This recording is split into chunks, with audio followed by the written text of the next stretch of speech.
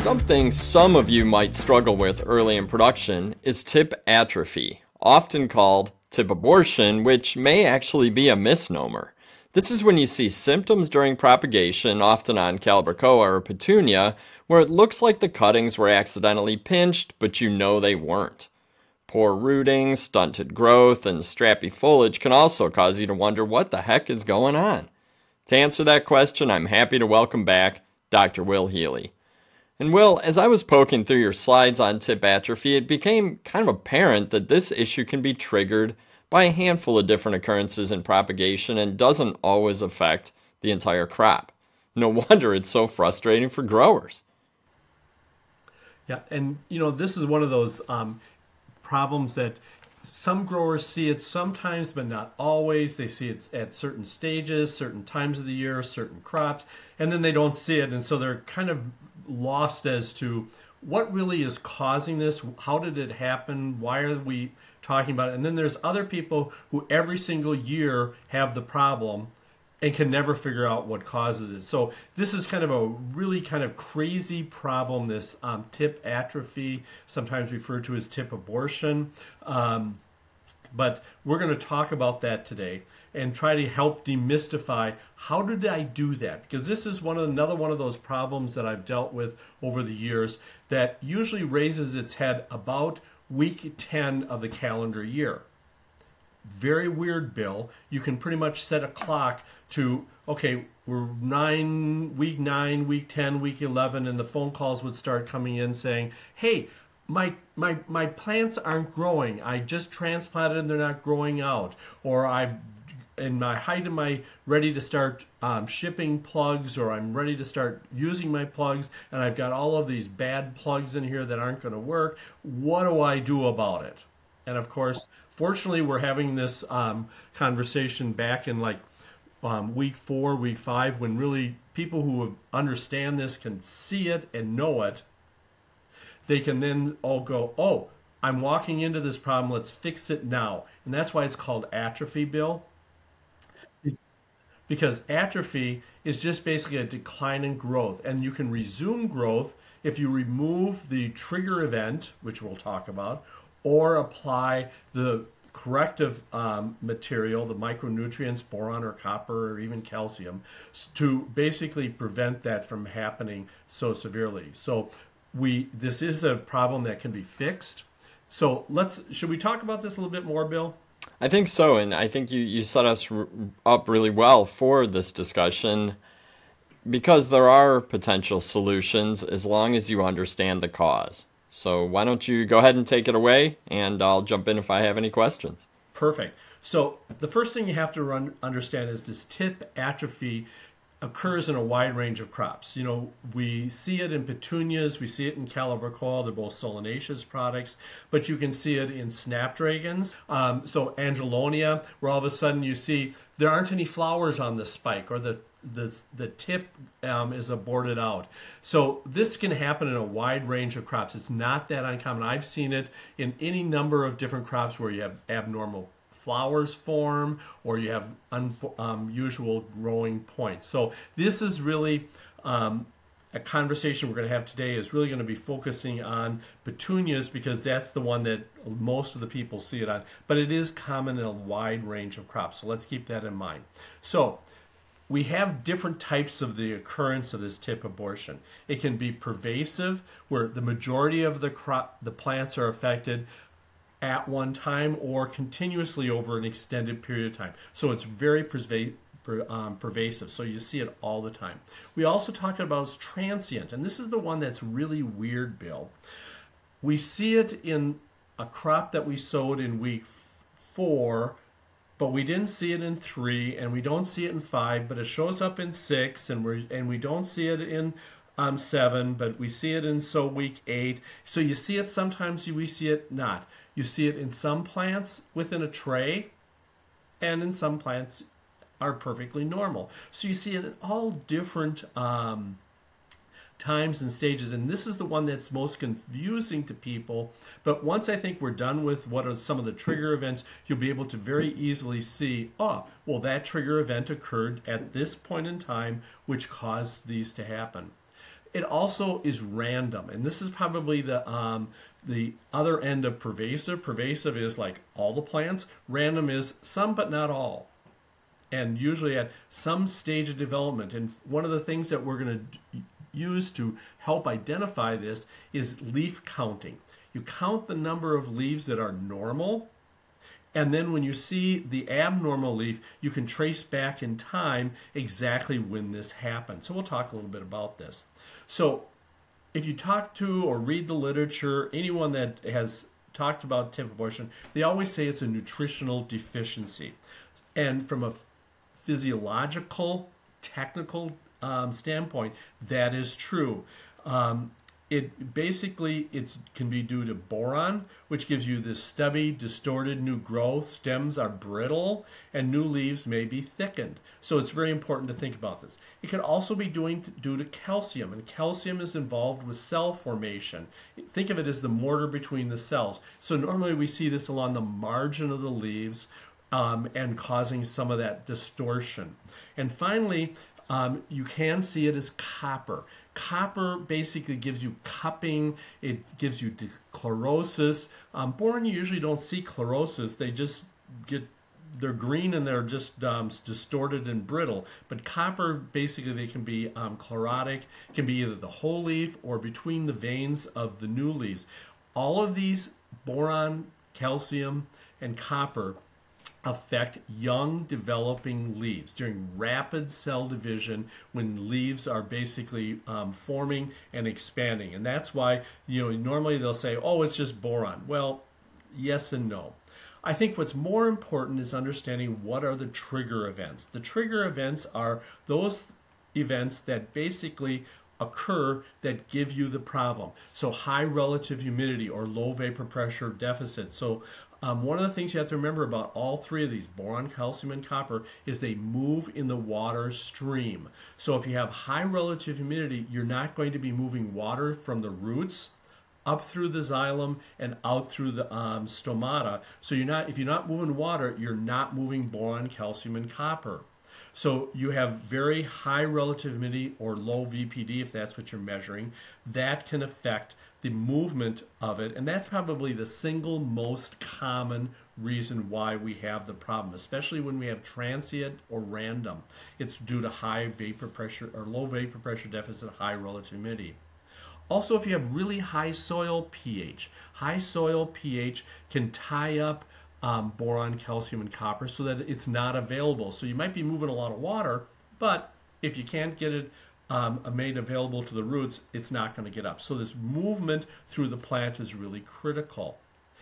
Also, light conditions. So if you have very high light conditions, you're going to have high transpiration rates, you're going to be moving a lot of water, and so therefore you're going to move a lot of the boron, calcium, and copper. If you have very low light conditions, you're just not going to be moving some. So this is why, Bill, think about in the winter, especially in this year in 2024, where we've had a tremendous amount of rain, especially on the East Coast. What do you think the light conditions have been during this critical time of the year? And continuous for long periods of time. So this is where it's really important to make sure that you're not restricting the availability or movement of copper, boron, and calcium through the plants. This low transpiration rate can be changed very effectively within the greenhouse through air movement. So moving the leaves so that they just wiggle a little bit is great because it'll break the boundary level and helps move water through the plant.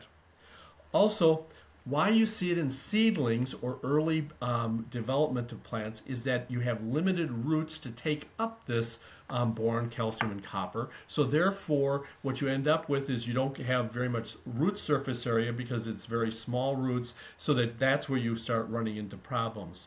The other problem that you can run into is nutrient competition, where you basically have been playing around with your fertilizers and either you don't have enough or you have too much of something. So for example, calcium will block boron, calcium will block copper, so very high calcium levels. So if, under high pH, you usually have high calcium, but if you're feeding a high calcium feed, 15015, 14014, or other high calcium fertilizers, Those nutrients basically will tie, that calcium can tie up and make boron and copper not available to the plant, especially if they're at low levels. Finally, wet growing conditions, because at wet growing conditions, you don't end up with fuzzy, hairy roots. You end up with very water roots, and water roots are very inefficient at taking up the critical nutrients of boron, copper, and calcium. So therefore, if you tend to be on the wet side, so you basically are maintaining a level 4 or saturated soils, guess what? You're just not going to take up calcium. So when you're propagating, and this is where we run into rooted cuttings that basically start showing it, especially you see it with Calibrachoa, is that you end up with this really wet soil because you're misting, and the soil's saturated, and so even though you might have gotten some roots out, they basically can't take it up because the roots are not developing that fuzzy system to take up nutrients. And also the last one, when you put on a lot of water, you leach nutrients. And quite frankly, boron is fairly leachable. And of course, we're not going to add a lot of boron to the fertilizer for a minute.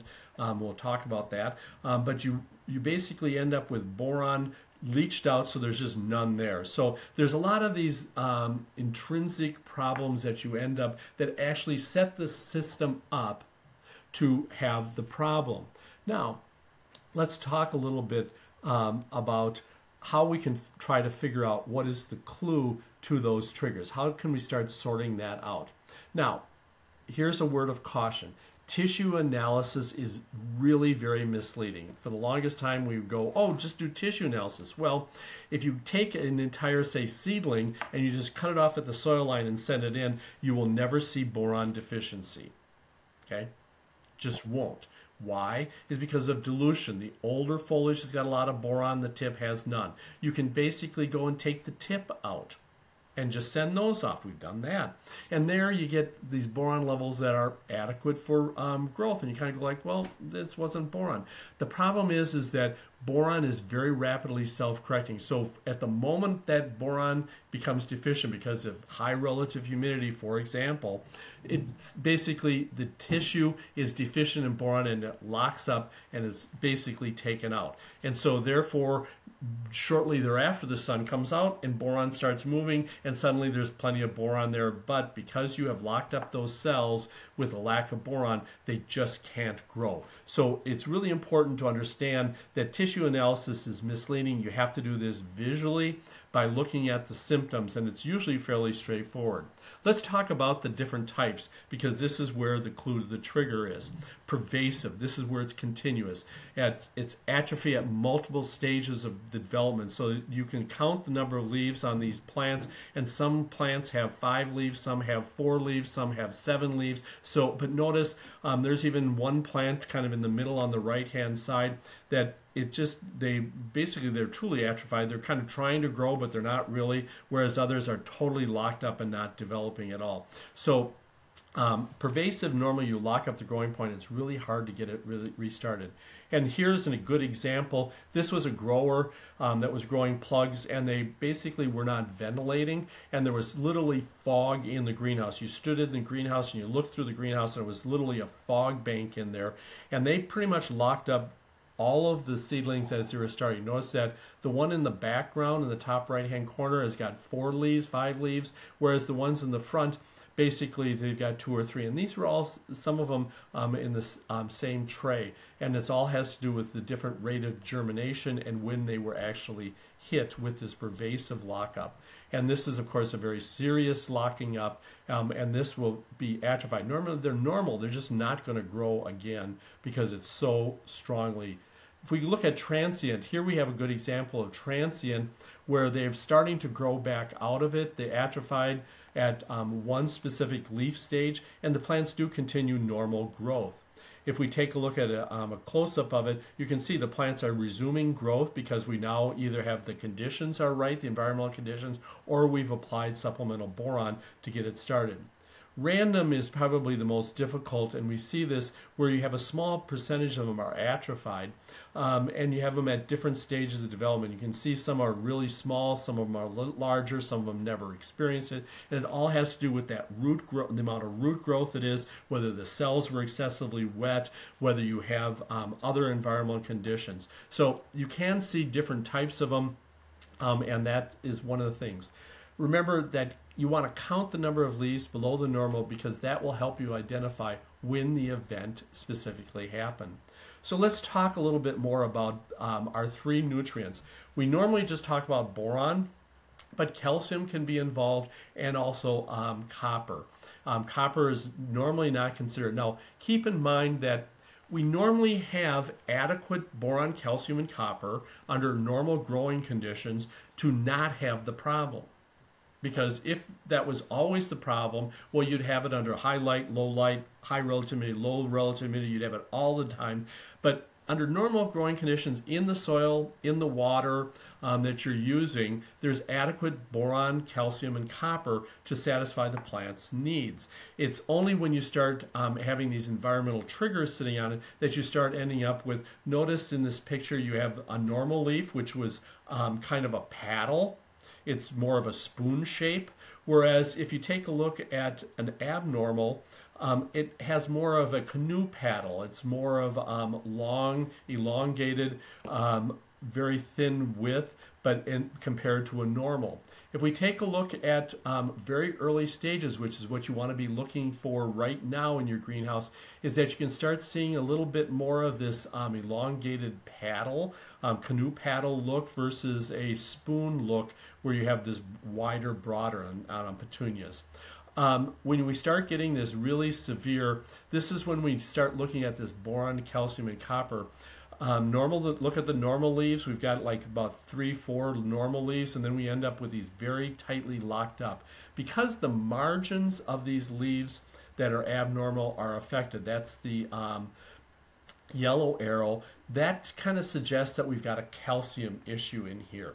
The fact that we've got this complete distortion, the blue arrows pointing to a leaf, that suggests that we probably have copper. And the fact that the growing point has stopped expanding, that tells us that we probably have got boron. So this picture on the right-hand side is kind of the trifecta of the problem of nutrient deficiency. But now let's just talk a little about that. Remind us that it is present in the water and media for normal growth. So normally we don't worry about it. Normally the fertilizers have adequate amounts. But when we know we're going to have those environmental conditions, we do need to make sure that we add supplemental micronutrients. Specifically, boron is more critical than adding additional calcium or copper. Remember, a little bit is good, but what do we always say about too much, Bill? It's probably not good. And actually, boron is an herbicide. It can cause serious problems. In fact, if you were to look at cockroach control, one of the organic methods is basically they use boric acid or borax as basically a toxic poison to cockroaches in some countries. So you got to make sure that you use the correct amount, and we'll talk more about that. Remember that it moves from the roots to the growing tip, so a strong root system. Remember, fish grow in water, roots grow in. So we want to make sure that we're moving our water set points from a level 4 down to a level 2 to get that air back in there so we can get a lot of good growing points. Leaching and fertilizer application really does impact availability. So we really want to make sure that we're applying the right fertilizers in the right amounts, and that means supplementing, and that we're not leaching it out. So regular fertilization is really important.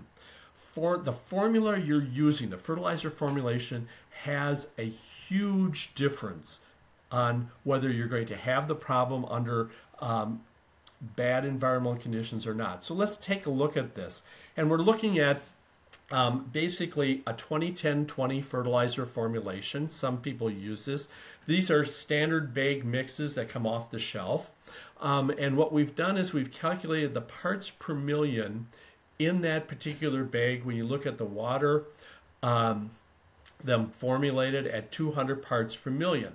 Now, of course, we're probably not going to be feeding at 200, but 200 parts per million, there is a, in formulation A, company A bag, is 0.2 parts per million boron. Now, our recommended rate is zero point 0.5, a half a part per million. That seems to be kind of a ballpark of not too much, not too little. I know some growers will go upwards to 0.8, 0.9. They don't want to go above 1 part per million. So 0.5 is kind of a safe zone. But 0.2, Bill, I think you can agree is like, what, less than half as much as you should have, Yeah, right? it seems a little bit low. Right, and the reason is that that formulation basically is designed to assume that there's boron in the water that you're using, which a lot of waters do have boron, so that they stay within that zero point 0.5. This is why you do need to do a water test without fertilizer and a water test with your fertilizer to know what you're using. But notice the fertilizer formulation B. This is a different company. They formulated it a little differently. Notice that they overall have a lot lower micronutrients, but in the case of boron, it's 0.13 parts per million. It's barely a little over 20% of what the recommended rate is. So if you're using formula B at 200 parts per million, you're basically going to be most likely deficient if you have high relative humidity, if you've got any of those environmental factors. And notice that formula company C basically has got 0.2. But now here's where we really need to focus. What is happening when we start reducing the parts per million? So for formulation C, we're looking at a 200 part per million nitrogen, 150 parts per million nitrogen, 100 parts per million nitrogen, or 75 parts per million. Most plug producers, most young plant producers are probably in that 75 to 100 part per million. Notice that dilution is not necessarily our solution to good boron nutrition. So notice that at 200 parts per million, it's 0.2 parts per million. Remember, we want 0.5. If you drop it to 150 parts per million, it's 0.15. And of course, if you get down to 75 parts per million, it's 0.08.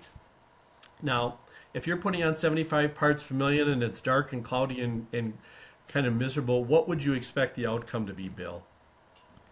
It's not going to be good because you're really, really boron deficient at that point. Correct. And not only that, but you're also deficient in a lot of your other micronutrients. Notice that the copper is virtually non-existent. So we really have to be aware of when we reduce the pre-mixed bag fertilizer that we are creating and setting ourselves up for a scenario where this can happen if the environment triggers the event. So what are we going to do about this? We're going to look very carefully and calculate what was it at 200 and 100 so we know. Now, let's talk about adding boron. Now, boron is not very soluble. When you get the different borons, whether it's borax, solubor, any of them, it's not. And of course, when this work was originally done back in the 60s and 70s out in Colorado State, Joe Hannon realized that you had to boil boron. So we always boil boron in a glass container. Now, why do we put it in a glass container when we boil it? It's so we can see that it didn't all just fall to the bottom of the jar. Okay? Biggest mistake growers make is that they take the boron and they dump it into their barrels, undiluted. And of course, what do you think happens when they basically dump the fertilizer into the bottom of the barrel? Just going to sink to the bottom. And that's exactly what happened. And how much of that boron actually ends up on the plants? Not nearly as much as you are expecting. Right, like none. So if you're thinking that you're adding supplementing to get 0.5, 0.75, basically you're getting nothing.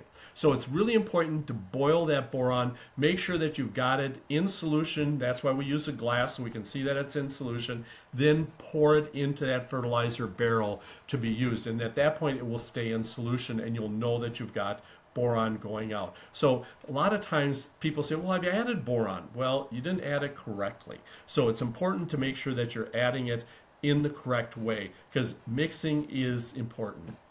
Now, what about using stem? People say, well, I use stem. Well, there's a problem with stem. Stem has a very low boron amount. So if we were to go and add stem at a normal recommended rate of about right around 4 grams of stem running through a 1 to 100 injector, it does a nice job raising the iron, the manganese. It's a good source of iron and manganese. But notice there's only zero point 0.1, 0.14 of boron in that 4 grams. So if you take and add that to your zero point 0.2 at 200 parts per million, you're still at 0.34, which is, of course, still too low. Less than the point 0.5 you want. Right. So you're still not putting on enough. That's why we basically need to look at it. So if you go and you try to add boron through stem at the right rate, what happens is you end up adding so much, so if you add, you say if it's a 0.14 and you want to add 3 times as much, you're going to now start putting on a lot of iron, a lot of manganese, a lot of other nutrients, and then you start running into excess micronutrients, so that kind of pushes it the other way. So in most cases, if you have a known boron problem, it's best to use a boron source. So let's talk about some of the different boron sources. There's boric acid, there's boric oxide, there's sodium borate, which is either sold as solubor or borax. It has different percents boron, which you have to know to calculate how much you need to achieve to add zero point 0.5 parts per million. And this is why you need to know what your water is, so that you can take, if your water has zero point 0.2 in it, because that's the water source you have, and you add zero point 0.5, that gives you 0.75, and that might be the correct amount. Unfortunately, if you're in one of those regions that has very high boron levels in the water, you have to be very careful that you don't add too much boron. So let's make sure that you're doing the testing and doing it correct, because doing it right is cheap. Doing it wrong ends up costing you money, either because you don't have enough or you have way too much. Normally people buy solubor or borax, one of those two, and either one is perfectly okay. Just make sure you boil it so it's in solution when you add it to them. So let's talk through the triggers. High relative humidity is probably your single most common source of boron boron atrophy, induced atrophy. Because if you have no transpiration, you have no transport. Without any transport of the boron, calcium, and copper, you're going to have tip abortion. And the more high relative humidity conditions you have, the more problems you're going to have, and the more tips that are going to be aborted or atrophied. Now, when does this high relative humidity occur? It occurs in the night. So really and that's why it happens, why we always see it in week 10, is because how long are the nights, Bill, in that week 50 through week 7 and 8? Long nights. Long At the nights, end of the short year. days, right. Yep. Good point, because that's a mistake people have. Well, it's perfectly okay. It's really real low relative humidity during the day, and the sun was shining, but then all of a sudden they end up with a 15, 16-hour night where they shut down the greenhouse, close the curtains to basically hold the heat in, and as you hold the heat in and it starts cooling down, the humidity jumps up because cool water doesn't hold as much water as warm air, so therefore it comes out as high humidity, so the humidity spikes, and then consequently you end up with conditions all night long where high relative humidity is basically limiting boron uptake. And the plants need to move water 24/7. They don't, just like most people, they'll get up in the middle of the night and they have a drink of water. Same with the plants. They need to move water all day long. Remember that low light conditions. This is a good example where they're growing them under really low light conditions. They transplanted them hoping they would grow out, and of course it was overcast and dark, and so they basically had low transpiration, and these plants just never really took off again. So, and also if you have limited root growth, so if you have poorly rooted plugs or liners, basically you're going to have you're setting yourself up for conditions. So making sure that you're using water to 4 and dry down to level 2, so that you get that good root growth, especially right after transplant. Because a lot of times what growers will do is they'll go in and they'll basically water the plants in, which they saturate the soil. Back up the bus here. Water the plants in the plug tray or liner tray with 200 parts per million, so that you've got a good balanced micronutrient package with boron in that plug. So you've got a little plug ready to go, and you can then transplant that, and then you don't have to water as much, because that plug will then pop out. It will basically be that spark plug that grows out into the soil around it, which does have the boron if you haven't overwatered and leached it all out. So making sure that you can create a condition where you have maximum root growth. I had a grower who used to always have problems with their pansies in the summer, high relative humidity outside, so that they weren't moving it, and it was all because they went and they watered them in, so they were saturated. They didn't feed them right away, and then they basically went into a death spiral. We turned it all around by fertilizing the plugs before they were transplanted with a balanced fertilizer that had adequate boron, copper, and calcium in it, and didn't drench and soak the plants down after transplant. Watered them just up to a level 4, and basically the problem disappeared. It's not a miracle. It's common sense growing. Make sure that your pH is right, because high pH basically binds up boron. Avoid excess limestone. Remember that organic soils do tightly bind boron. So that just because you've added it doesn't mean that it's necessarily available. That's why we need to make sure we got boron in the fertilizer solution. Remember, there's also the problem of free water on growing points. This is probably more common on impatiens than anything else. And of course, what happens is that the water collects on the growing point. This is what happens late in the day, where you water too late in the day, or you've watered, even if you water at 3 o'clock and you saturate the soil. Impatiens are water machines. I think we've talked about this in the past, Bill.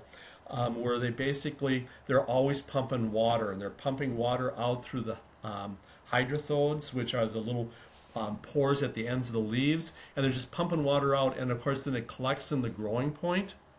And when it collects in the growing point, what happens is that it stops the transpiration, so that it's not that the water is sitting on there. It's basically, think of it, is how well do you breathe, Bill? Because you're a swimmer just like me. How well do you breathe when you're underwater? Yeah, not well at all.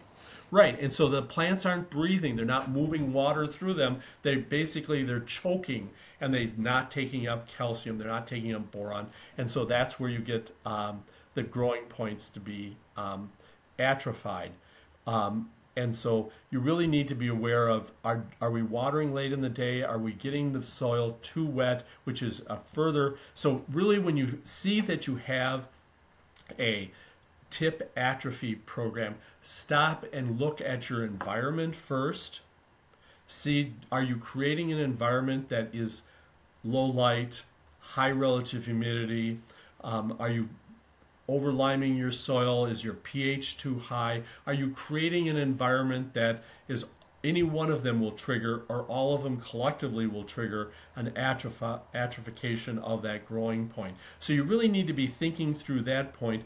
Then, after you've solved those problems and you realize some of them you can fix, some of them you can't, that's life, that's called growing plants, that you then come back and add boron according to what we talked earlier. So does that give us a better idea, Bill, of what the whole problem is and how to fix it? I think so, and even going back to the basics of, getting a water analysis, know what you're starting with, understand your environmental conditions, understand the light levels that you're dealing with, and prepare. If this is something that you've had a problem with in the past, it's probably a good idea to start supplementing boron no matter what. But you really have to know how much you're putting on and how much is being taken up by the plant. Exactly. And so I think, as a closing thought is that this is an easy problem to fix, because if it wasn't an easy problem to fix, guess what? You'd have it all year long. If you think about it, by the time you get to week 12, week 15, as you really start growing and the season's starting to really roll, how often do you see tip atrophy? Virtually never. It's only really 2 times of the year that we see it. We see it early spring prior to week 10, and then we see it in the pansy season in the south where it's really high humidity and they're growing them under very bad environmental conditions.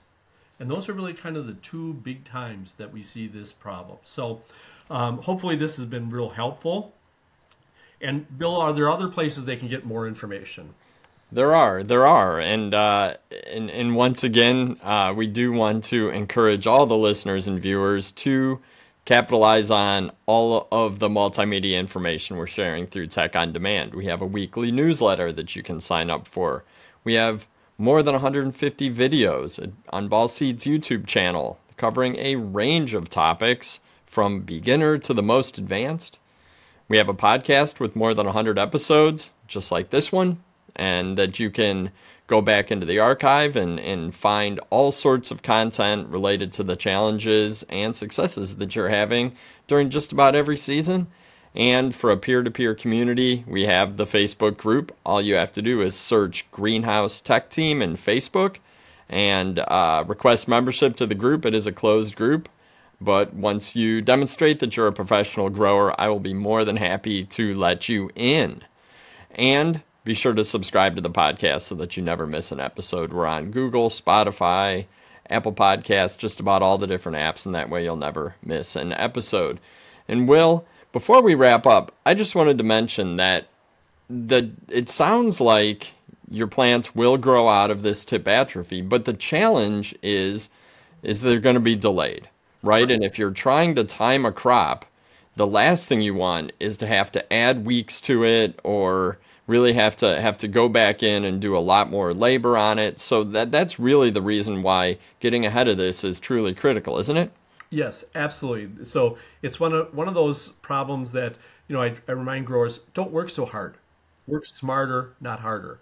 And this is one that by working smarter, knowing what you're doing, like you said, water test, soil test, making sure that your environment is right, solves the problem before there's a problem. So it basically makes it easy. So good luck. It's easy to do. It's easy to fix. Awesome. Well, thank you so much, Will.